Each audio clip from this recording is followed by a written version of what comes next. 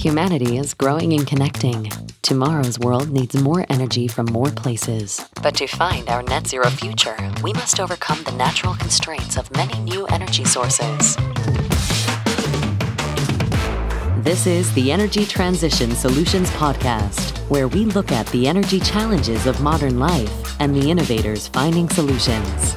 Join us for a low-carbon, high-energy conversation with your host, Joe Batir. The views of the host are his own and should not be viewed as those of any business, corporation, or government entity.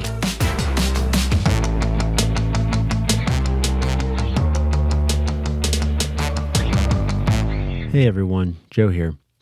You're about to listen to an episode that I recently recorded with Aviva and AWS Energy. What you'll notice in this recording is that there is very little input from me. And I was having so much fun listening that I just didn't see a need to continue asking questions. I really enjoyed this podcast, even though I was more of a spectator than a participant, and I think that you will enjoy it as well. So I just wanted to give you that heads up and make sure that you were aware and ready for that. I also wanted to make a quick correction before starting this podcast. When I was doing introductions, I said Aviva was an information technology software company. That isn't exactly right. Really, Aviva is an industrial software company. So I just wanted to also clear that up to set the stage for you as we start this show. With that, let's listen to the recording.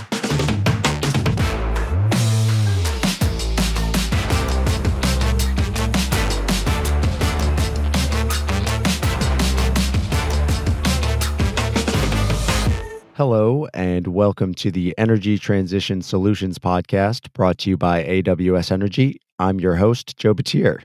This is the show where we bring you low-carbon, high-energy stories from the people solving the energy challenges of modern life. I am here today with Harpreet Gulati of Aviva, excuse me, and Arno Vandenhoek of AWS. Aviva is an information technology software company working in many different industries. AWS, for those of you who may not know, is Amazon Web Services, which is the on-demand cloud computing platform of Amazon.com. Today, we are going to focus on one big idea, that is threats to the energy industry in this new phase of life we call the energy transition, and how Aviva and AWS see those threats and are helping turn those threats into opportunities. Harpreet, Arno, thank you for joining me today on the podcast. If you would please share with me and the audience your background and introduce us to your company. Thank you, Joe. It's a pleasure to be here. Start off by myself. Harpreet Gulati. I work for Aviva. I've been in the industry for about 25 years. Just a brief word about Aviva. We are a global leader in industrial software, and our goal is to combine engineering, operational, and industrial information to enable customers to make better decisions through digital twins and digital threads. We are an independent hardware software agnostic platform with strategic shareholder from Schneider Electric, and our mission is to pioneer innovation that empower industry leaders to optimize value, efficiency, and sustainability. Over to you, Arno.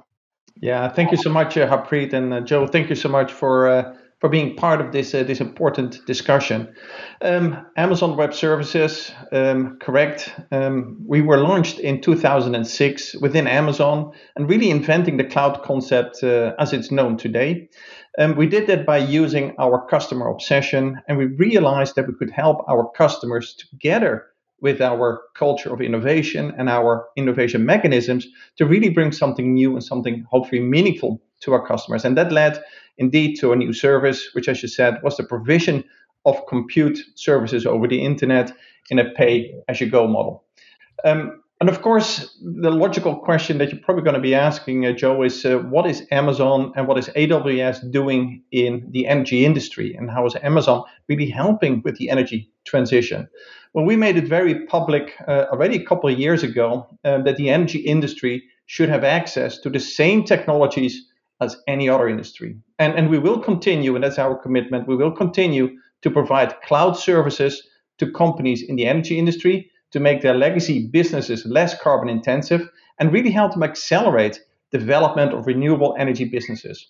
And we support sustainability program for our own businesses, and we work with our partners like Aviva to reduce their demand for carbon fuel sources. And just to really maybe highlight how we do that and what it really means for us on a day-by-day basis, I think really there's two tracks that we work on. We help transform the core of your operations, really helping you transform today, and at the same time build the future of energy. And we do that across the entire value stream. So we do that in upstream, we do that in midstream, we do that in downstream, and of course, we'll also do that in new energies. And when we talk about our role in helping sustain and drive the sustainable change, it may be good maybe to highlight where we do that internally. Probably, as you know, in September 2019, Amazon launched the climate pledge, a really commitment to meet the Paris Agreement 10 years early. So really want to be net zero carbon by 2040. We're on a path for 100% renewable energy by 2025 for Amazon Web Services. And maybe just to put some numbers to it, last December we announced that Amazon is the world's largest corporate producer of renewable energy and really on a path to powering our operations with 100% renewable energy by 2025. So when we look at what we've been doing and really putting our money where our mouth is, at the moment we've got something like 10,000 megawatts of total renewable capacity. We have over 85 utility scale solar and wind projects. And we have over 230 global renewable energy projects. And we are approaching 150 on-site solar systems. So again, it is around not just helping our customers, helping the industry together with Aviva, but also, and I think that's the important part, is also demonstrating how we do that internally and how we also as I said, put our money where our mouth is. Again, happy to discuss a little bit deeper how we can use those lessons to really help also the industry towards this renewable energy goal. Yes, thank you for that introduction. And I guess today, and as you pointed out, you, AWS and Aviva, you both are doing very, very great things in the energy industry and really tackling that question of how do we get to net zero. And one thing that I think I've noticed over the past year, and maybe many of us have noticed, is that there's a lot of threats in this energy transition. When I think of this, I think of the Colonial Pipeline hack. I think of the spike in natural gas prices across Europe. And I think of the Texas winter blackout in February of 2021. I'm curious, as you are thinking about the energy transition, what do you think and how do you think about these different kinds of threats to our energy infrastructure? That's a great question, Joe. Start off like there's multiple threats, call it challenges, to sort of go to where the world needs to get to, right? And obviously we as technology vendors are part of the solution, but multiple people within this ecosystem have to work together to get there, and nobody can work in isolation. I think one big threat is that the threat of not collaboration across the different value chains that are involved in this industry area. There's obviously there's threats around digital security. There is and where all of the different parts pieces are being worked together. All the countries, as was highlighted recently at the COP26, have to work in unison towards a common goal to get there. But I would say two threats that can be two or challenges that can be tackled using technology. One is the decarbonization of the energy basket. How do we decarbonize across the board? And how do we sort of bring together all these supply chains so that we have a resilient system, as is highlighted by recent energy spikes or the Texas, sort of winter blackout, as you said, is how do we bring all of these systems together in their supply chains to work together and make things happen? Yeah, I'm probably a little bit more optimistic than you are, Harpreet. I actually do believe that, of course, the threats are there, but the threats have always been there. If we just look at how dynamic prices have been over the last 50 years, they've been all over the place with extreme changes. But I think what really gives me a lot of hope and a lot of confidence that we are changing is what we are seeing is the unprecedented investment in low carbon assets in 2020. And for me, the real thing that really stood out is when you look at some of the reports from the EIA, is that in 2020, investments in renewable or green energy outpaced investments in traditional upstream technologies for the first time. So that exceeded over $500 billion invested in projects to decarbonize the energy system, including clean power and clean transportation. And we see that really play out in a number of cases. And I think if you look at just some of the projects that are being undertaken, like Acorn in Scotland, Teesside in England, when we look at what Ireland is doing around its hydrogen future, or the Northern Lights project, which is a cooperation between Norway and the European Union and the UK. For me, that is fantastic news to actually see that people realize these challenges, putting the money where the mouth is, and seeing that with investments in new projects that are trying to address some of the risks that we highlighted. Absolutely, Arnold. I agree that's very, very encouraging signs of all the investment. That's where things need to start. But so the term energy transition somehow sounds like a well lubricated slide towards there, but in reality, things are far more complex. There's complexities. We don't realize how dependent the world is on oil and gas. It's not just shifting from gasoline powered cars to electric cars or something like that. It's a lot more complicated. Everything we do, even the wind turbines that are made out of plastic, which are petroleum derivatives, right? So really, we need to look at it in its entirety. The world needs to look at its entirety across the entire sustainability value chain, I call it. Which is moving from where we are today, right? Where multiple portions are really dependent on oil, even chemicals which are we can't be reused, to a point that we get to net zero. There are several steps that need to happen across the board, and everybody needs to collaborate across this value chain. Would you agree? Yeah, totally agree. And that's the reason why I said in my short introduction, we talk about two dimensions. We talk about transforming the core, which really is around how can we help and how can we use the technology of the cloud to really drive the efficiencies that we need to have in what I would call our traditional operations. And I think that's the key word, and at the same time build the future of energy for tomorrow. And for me, it is that word "and." It's not an either or. I think we really do need that solution, both to transform the core and build the future of energy for tomorrow. And we know that the global need for energy is going to rise. It's probably going to rise, depending on which scenario you follow, in the order of something like 30% by 2050. So we really do need all the energy sources that we have. So the energy mix, I think, will change, but I think it will be that balance. And how do we help optimize, transform the core, and, as I said, build the future of energy? And again, it's an and solution, and it's not an either or solution. Absolutely. I think, and critical to this, Arno, would be how do you link up all the supply chains of these various materials and bring them all to work together?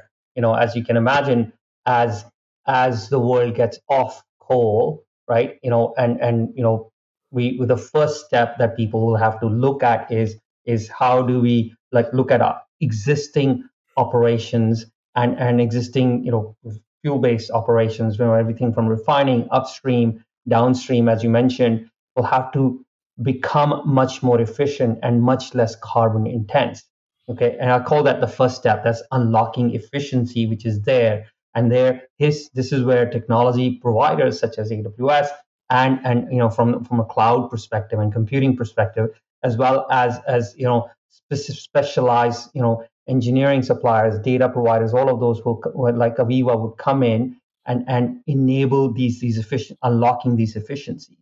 The next step out of this would happen is an evolution of this, where more renewable would come in. Again, this we'll have to look at how do we make grids more resilient, as how do we store this excess energy so that when there is not enough sunlight or not enough wind, how do we sort of take this energy from power, or we call this power to X? How do we store this energy to be stored later on? Will have to be looked at. In parallel, we'll have to look at circularity, right? How do we look at new generation of chemicals which are renewable, which are we will have to look at recycling and of all this waste that's coming in a sustainable manner. So we'll have to really bring in a resilient supply chain that collects all this information together. And then water will be critical as well. So this is why I was saying that it's such a rich ecosystem that will have to be looked at in all parallel, all together, to really bring it out there. And then the final step of net zero, even with all the stuff that we will be doing, we will still not be able to completely get rid of all the carbon, right, that is out there. And then we'll have to look at things like carbon sequestration and moving to hydrogen and all of this in parallel to all this unlocking efficiencies that I'm talking about. Yeah, and I think the key thing that you highlight, and I think you use the word data correctly, yeah. And I'm just reflecting on a really similar use case or similar challenge that ENGIE faced. They really realized that if they wanted to drive and execute on a zero carbon transition, they needed to gather data on what's happening. And that included data on how much carbon dioxide you burn, where you burn it, and how it all correlates with environmental topics like weather, the temperature, the number of people that are using it. And all this data needs to be stored, it needs to be gathered and computed so that you can measure progress and follow up on a roadmap. But again, I think you're spot on. How do we get those insights? How do we get that data? And how do we make those links through all this disparate information systems, and as I just mentioned, around weather and temperature and people and customer sentiment? And I think the cloud is the only tool available for us right now to do it. So in that sense, I think we are seeing people who are on the forefront to really think about how do we put that together. And we're really glad that we've been able to work with ENGIE, as we have been doing with AVEVA, on really setting the standard and putting those systems in place. And as I said, for me, the cloud is the core technology to help us bring that all together. Absolutely, Arno. I mean, and cloud is sort of provides this perfect confluence of where all of this information can come together and can be mined or understood to make better decisions. And it's not just operational data, as just mentioned, temperature, pressure, but also the engineering information. Really, we need to, things like, hey, if you need to go and make changes to a pump, knowing the history and all the documentation of the pump, all the PNIDs and all this information, really having ready access to it to a connected remote worker that doesn't have to go, take a helicopter to a platform to really go understand this, but maybe do a virtual walkthrough before they go out there and make changes, and even maybe do all these changes completely remotely or provide this information completely remotely. So really bringing that engineering, operational, and industrial sort of information all together so that information can be understood, contextualized, and faster decisions can be made. It would be an ideal example. And I'll give an ideal place to be. I was going to give an example of a company which is at the forefront of this energy transition. I'd bring an example of BP, which has been doing a great job of really leading the path from an oil and gas company from energy transition. And BP is a joint customer of both Aviva and AWS, and there's a public case study around how they were using cloud, the power of cloud, as well as modern technologies. They were able to use some of these technologies to bring down the decision time that used to take them to run these models to evaluate different scenarios to buy crudes, different market scenarios to understand the volatility and those things. Used to take something would take them 8 hours. They were able to reduce it down to about 3.5 minutes. Imagine what you can do with that time, where you have to wait overnight to run a scenario, understand it, to basically going out there and getting a tea or a coffee and coming back and running a whole bunch of richer multi-generation scenarios to come up with the most sustainable path forward. Yeah, I think the example from BP and using your Spiral Suite software to help them optimize the downstream operations, as you said, in near real time, because I think that's what you're talking about. The difference between 8 hours to reach a decision and now doing it within minutes really provides that near real time insight that can really drive and optimize decisions. And I think the other thing that we probably not enough talk about is BP has been on a fascinating journey to transition away from the traditional data centers to the cloud.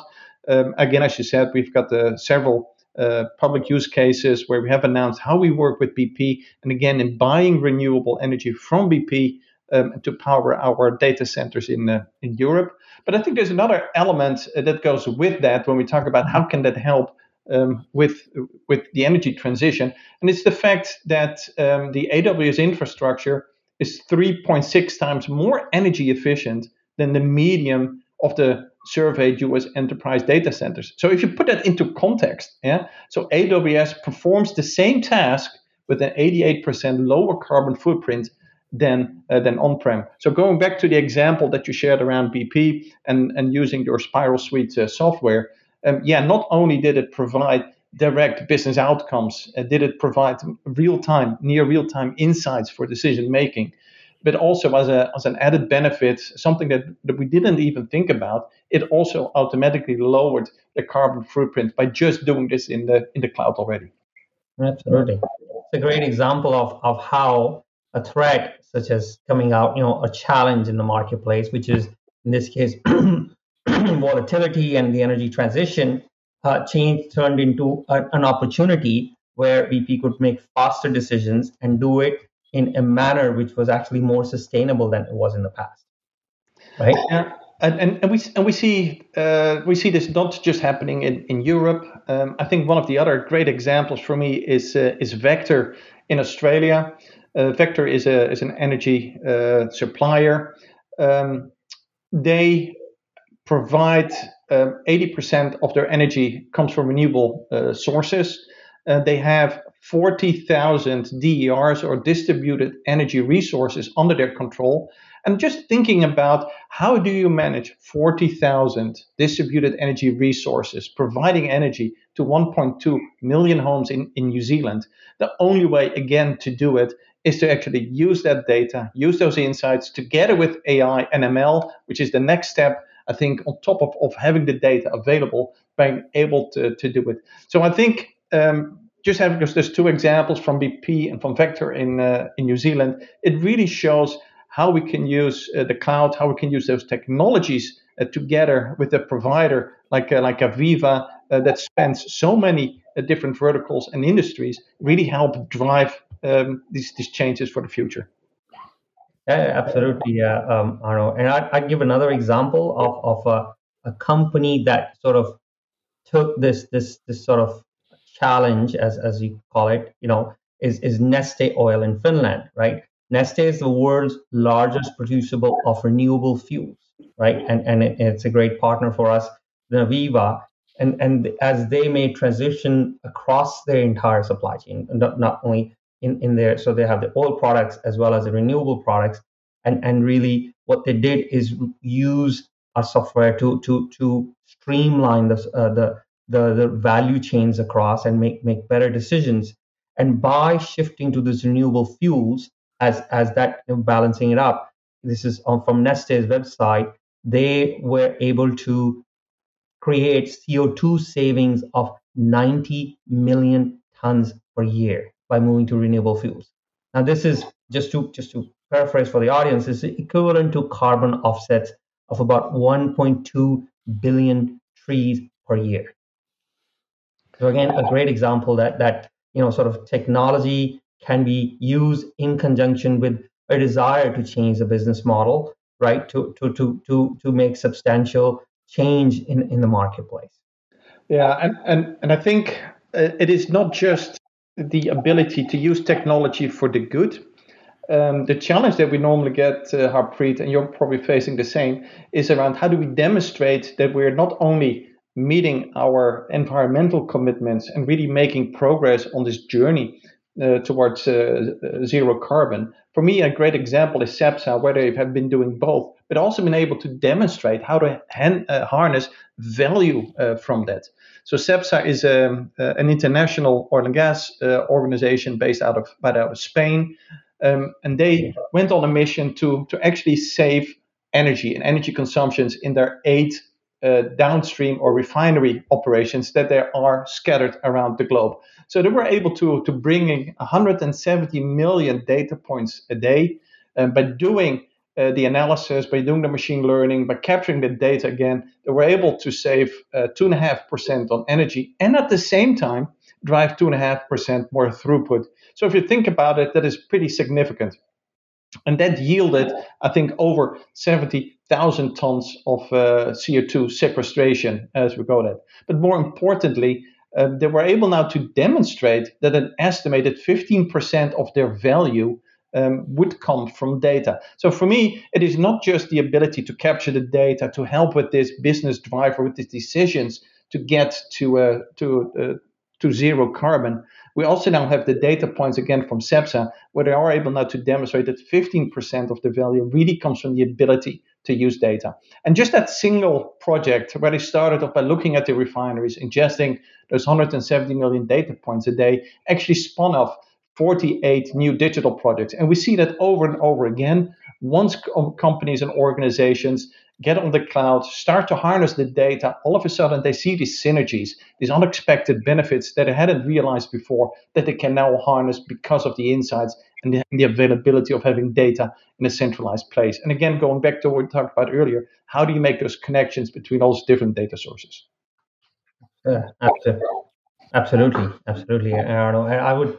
I'd also say, this sort of aspect of data being a foundation, and an eye to sustainability being a foundation of decision making is gonna have to be pervasive in the future. I'll give you an example of something that is much earlier in a life cycle, right? People design plants, and across everything from gas plants to upstream facilities to downstream facilities, and as you mentioned, there's a huge amount of capex that is going to happen in new energies, be it hydrogen plant, carbon capture and sequestration, or all kind of power to X material.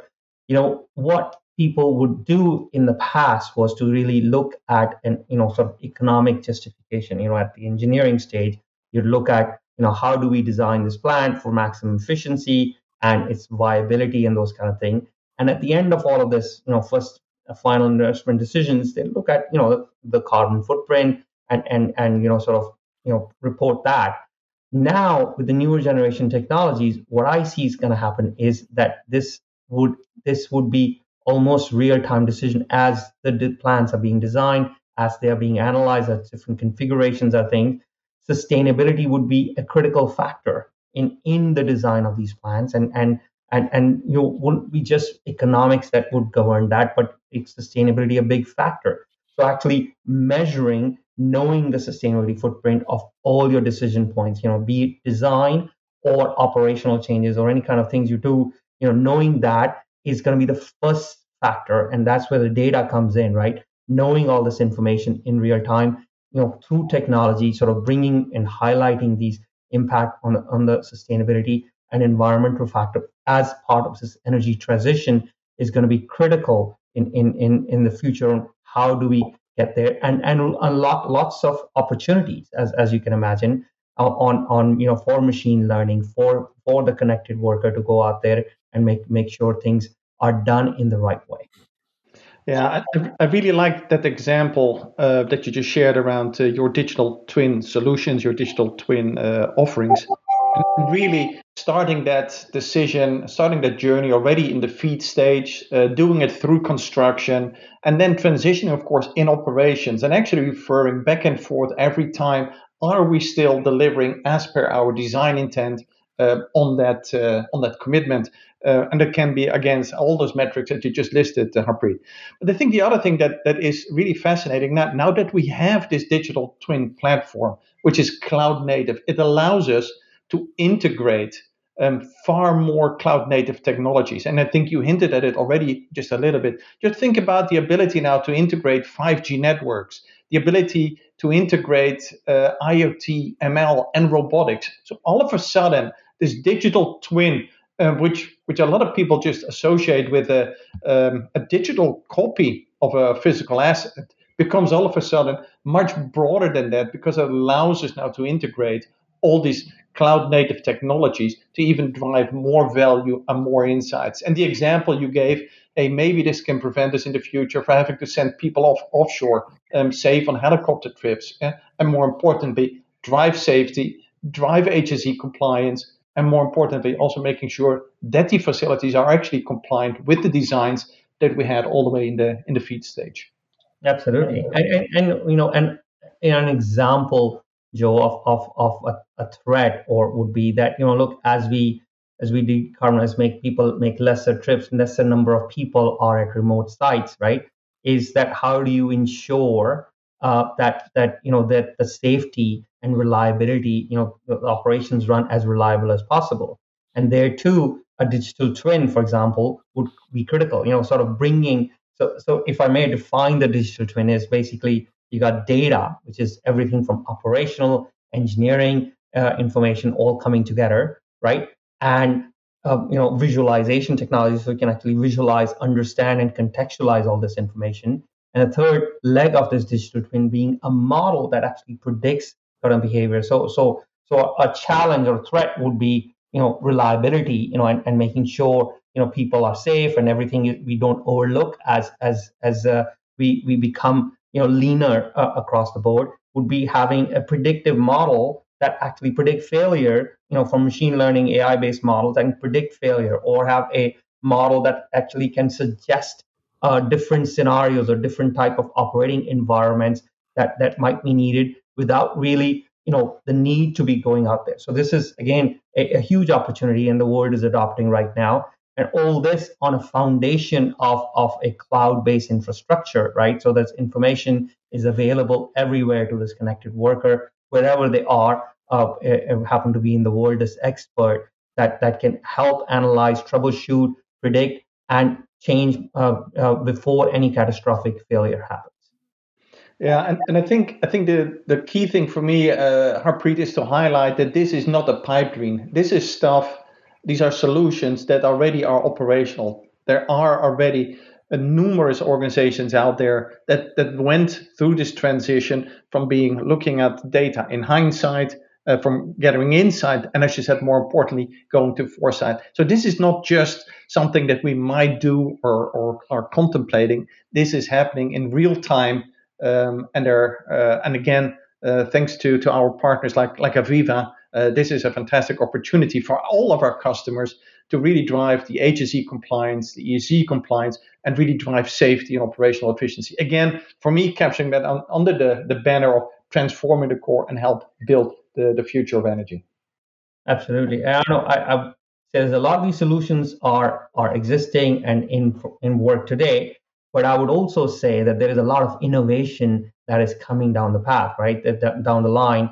One critical factor that we'll have to look at in parallel is an example I'll give you is battery technology, right? And that requires there's a whole value chain of batteries that we need to go all the way down to mining, and how do we bring those as efficiently as possible. But even the battery technologies is rapidly evolving. There's new generation of batteries, new things that will come out there to require a whole new value chain that will have to be defined and optimized and really streamlined to make things happen.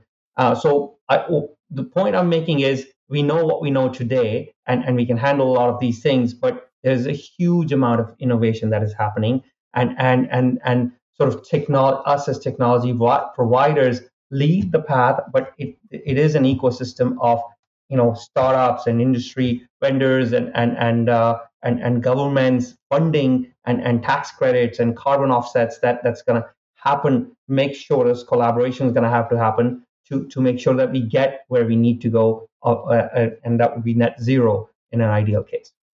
Yeah, I'm really glad that you highlighted the challenges around innovation, and when you said it, another EIA report actually came to mind, where the EIA actually said that by using current technologies, we are able to reduce emissions by around 25%. Which is really shocking, because it really means that 75%, to reach the remaining 75% around emission reduction, would require innovation, would require new technologies, whether it's on the software side or whether it's on the hardware side, as you discovered. And we realized that earlier this year.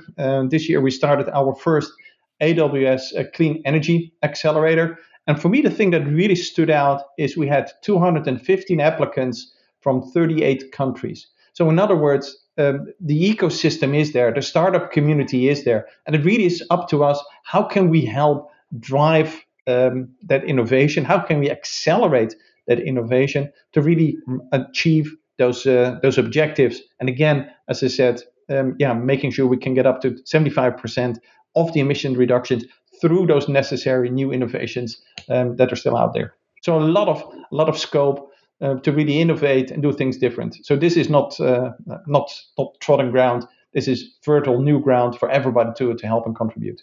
Absolutely, and I think a critical sort of component of that, is going to have to be, carbon capture and storage. At least that's what we think today. Who knows, in 5 years where we will be, but that's carbon capture and storage is a critical sort of step towards getting to net zero. And even there, there is a whole, we'll have to create a carbon offset economy.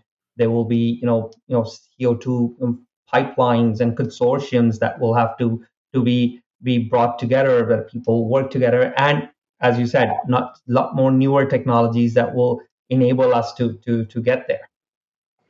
Yeah, and we see that development, of course, on our end, and we are offering up together with our partners solutions.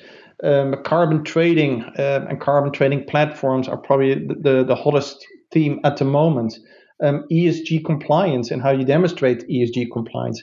How do you look at a power and utility distribution system to really enable all these distributed energy resources? So it's not just around technologies around the emissions reduction, but it captures, as you said, the entire breadth, the entire value stream, the entire supply chain, all the way from carbon capturing, from trading to ESG compliance, to how do we manage now this really complicated power and utility distribution system that's going on.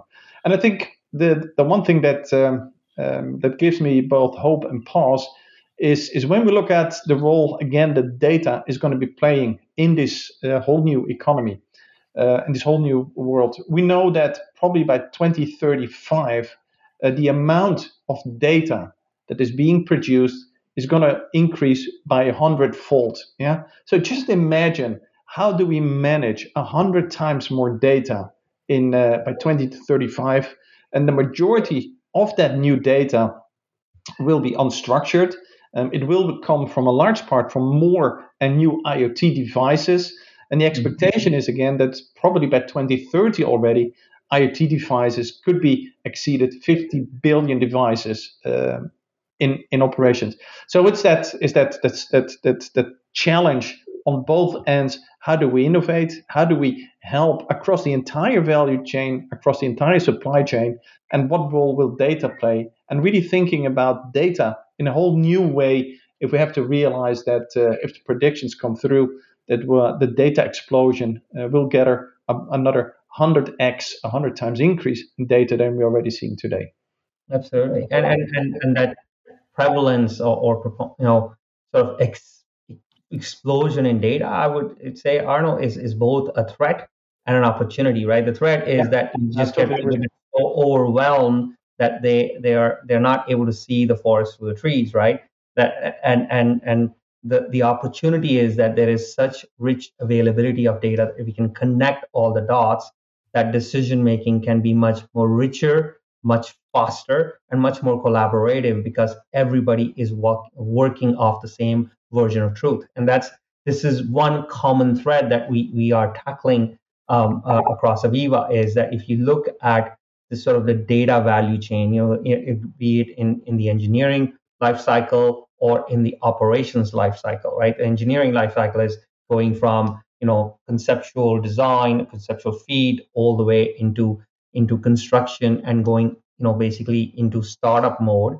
How do you collaborate across this and in a manner which is consistent? And in an operations value chain would be, how do you say, start from where you buy your raw materials all the way to knowing your customers and what their demands and where the demands are, sensing that demand, sort of working backwards. So if you can connect those dots across this entire value chains, both in a operations or the engineering life cycle, there is a huge amount of opportunity.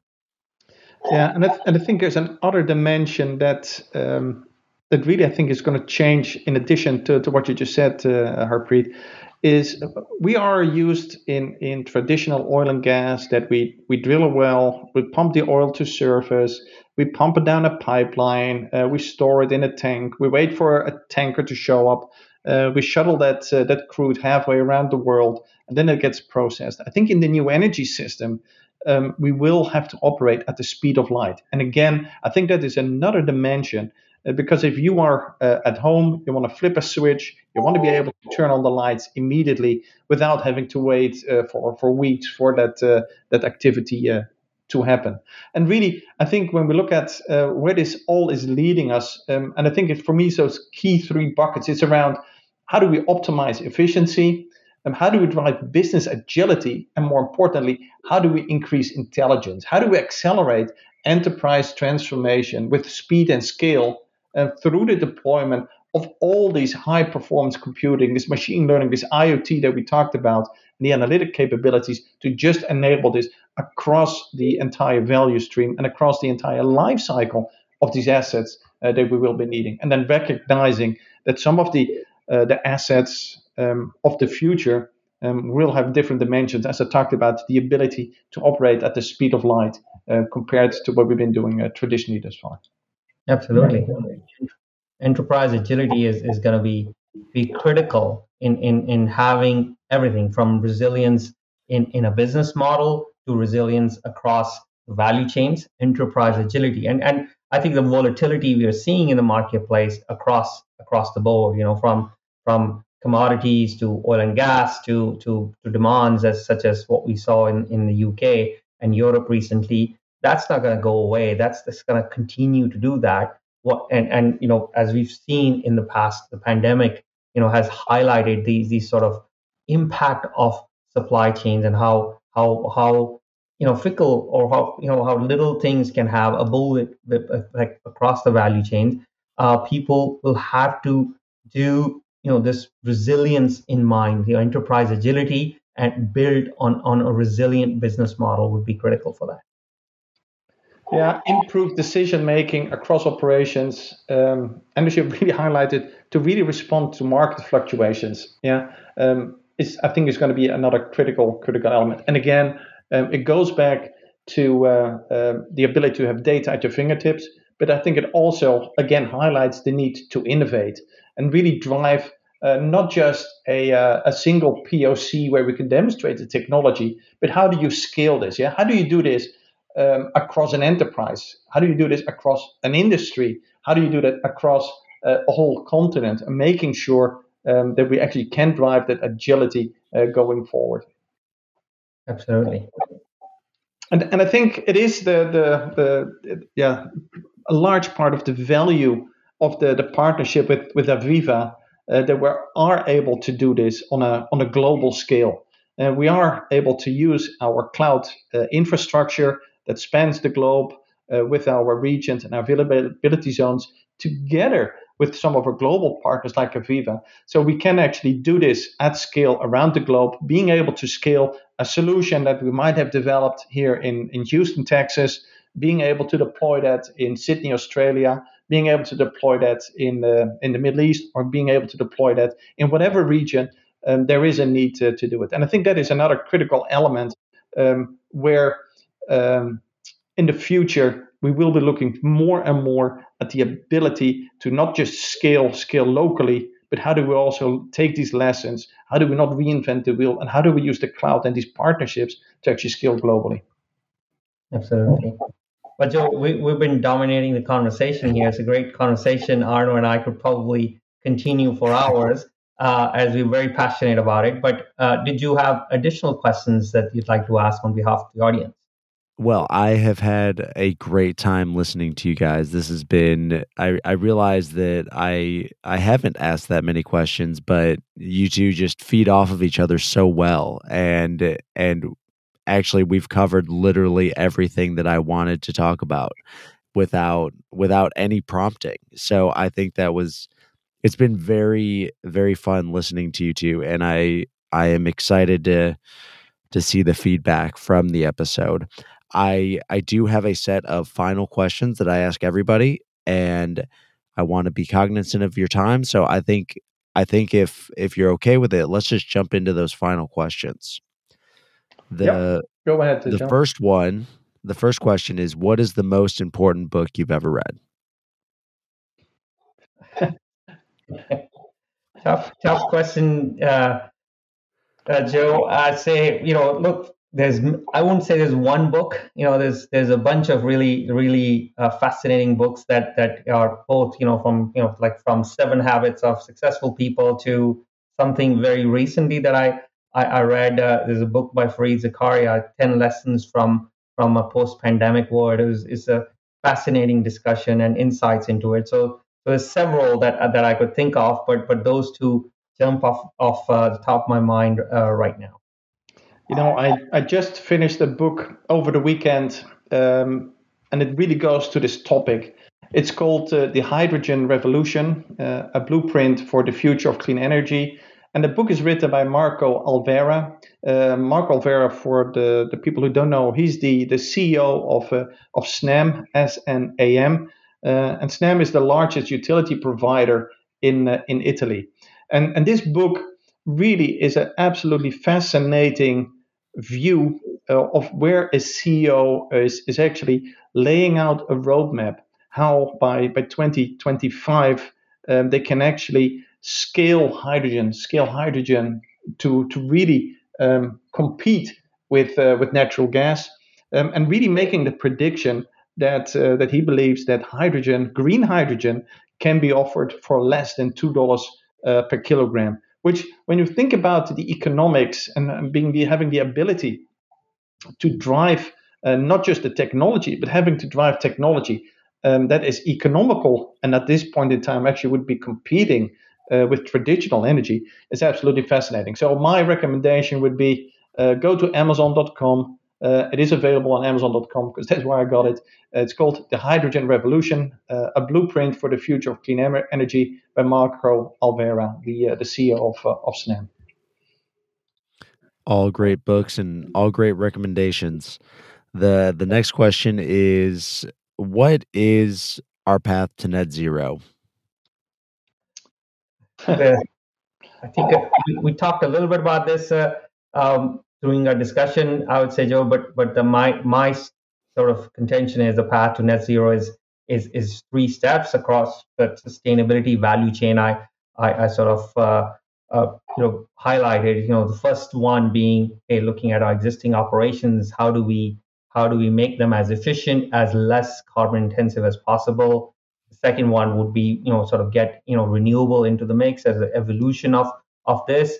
And the third and final step would be that get to net zero by carbon offsets and the hydrogen switching to hydrogen. Those are the 3 things that I see I don't know, Arno, if you can see additional things that would be possible. So first of all, the path to net zero, we are already on that path. So we don't have to find that path. For me, it is around how do we accelerate all these initiatives that are ongoing. And we shared in this podcast a couple of examples of where companies are already on that journey. And for me, it is how do we collectively accelerate this journey economically, safely, and sustainable. So it's not around finding the path; it is staying the course and accelerating the course that we're on. I really well like said. that. Mhm. Yeah, I really like that answer, and pointing out that both Aviva and AWS are already on that path. You are enabling your clients to be on that path and to accelerate on that path, and really that's the most important. The most important point, I think, is staying the course and utilizing the data to innovate and maybe be able to speed up quicker on that path, which I think, Arno, you've highlighted well with AWS and how you got how AWS is beating the targets that are being set. And I think that's a really encouraging and really exciting news to hear and to be able to point to. So my last question is, what do either of you have any questions for me? How do we make sure that as many people can actually hear this, what I think hopefully is a very hopeful message? I know we started off this discussion around threats, which I think was really good to really put that into perspective. But I also hope that people realize there's a lot of opportunity and there's a lot of great news and there's a lot of great initiatives going on. There's a great amount of solutions being brought forward. So for me, it's around how do we spread the word, and the more we can spread the word, the better it is. Harpreet? No, I think well said there, Joe. Arno. Yeah, I think the easiest and most important way to spread the word about energy transition is that personal connection and personally telling everybody. So obviously when you're trying to get somebody to listen to your podcast, you put it on LinkedIn and Instagram and every other social media network there is. But when I'm talking about energy transition with anybody and talking about low carbon fuel sources and and increasing your own efficiencies, it is that daily conversation and that personal connection and telling somebody why I do something I do, or why I work in geothermal, or why I have a podcast about energy transition. It and helping people see the why behind it, I think helps them realize that the what and the how are really just a matter of figuring it out. But without that motivation, without that why, then you'll never end up figuring out the how or the what. You really need that why behind it. Yeah, I really appreciate that. I really appreciate that, and it really reminds me of probably the commercial you've seen on television. And I really like to end maybe with this little pitch for AWS. AWS is how. I like it. Harpreet, did you have any final things you wanted to say?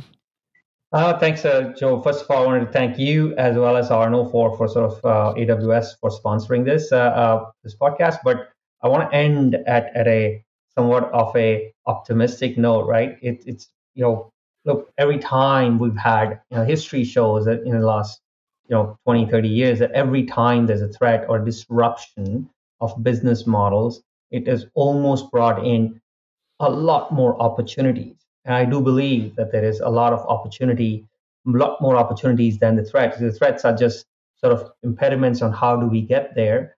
The momentum is building up. It's great to see across the board, that there's a lot of collaboration, recognition, and we are going to make it happen. the critical factor, as we were talking earlier, is really connecting the dots, right? Bringing the data together across all of these value chains, enabling that agility of all the people all throughout this value chain across the enterprise, and really collaboration. And these are going to be enabled by technology. So we, as technology vendors, providers, are in the forefront of this thing, but everyone across this value chain has a part to play. Well, I think that's a great note to end on. Harpreet, Arno, thank you very much for being on the show. And thank you, everyone, for joining us on this episode of the Energy Transition Solutions Podcast. Please do me a favor, give me a 5-star rating and leave a review. Doing these 2 simple actions will help these stories reach a wider audience. And if you want to hear more great stories and keep up to date with the energy industry, connect with OGGN on LinkedIn or visit oggn.com. And if you're ever in the Houston area, I encourage you to go check out the Cannon Co-working Space. If you mention OGGN, you can get a free day pass. And lastly, if you have any questions, comments, corrections, or have a story you want to share, send me an email or find me on LinkedIn. And until next time, remember to keep it low carbon and high energy. Join us again next week for another low carbon, high energy story on the Energy Transition Solutions Podcast, a production of the Oil and Gas Global Network. Learn more at oggn.com.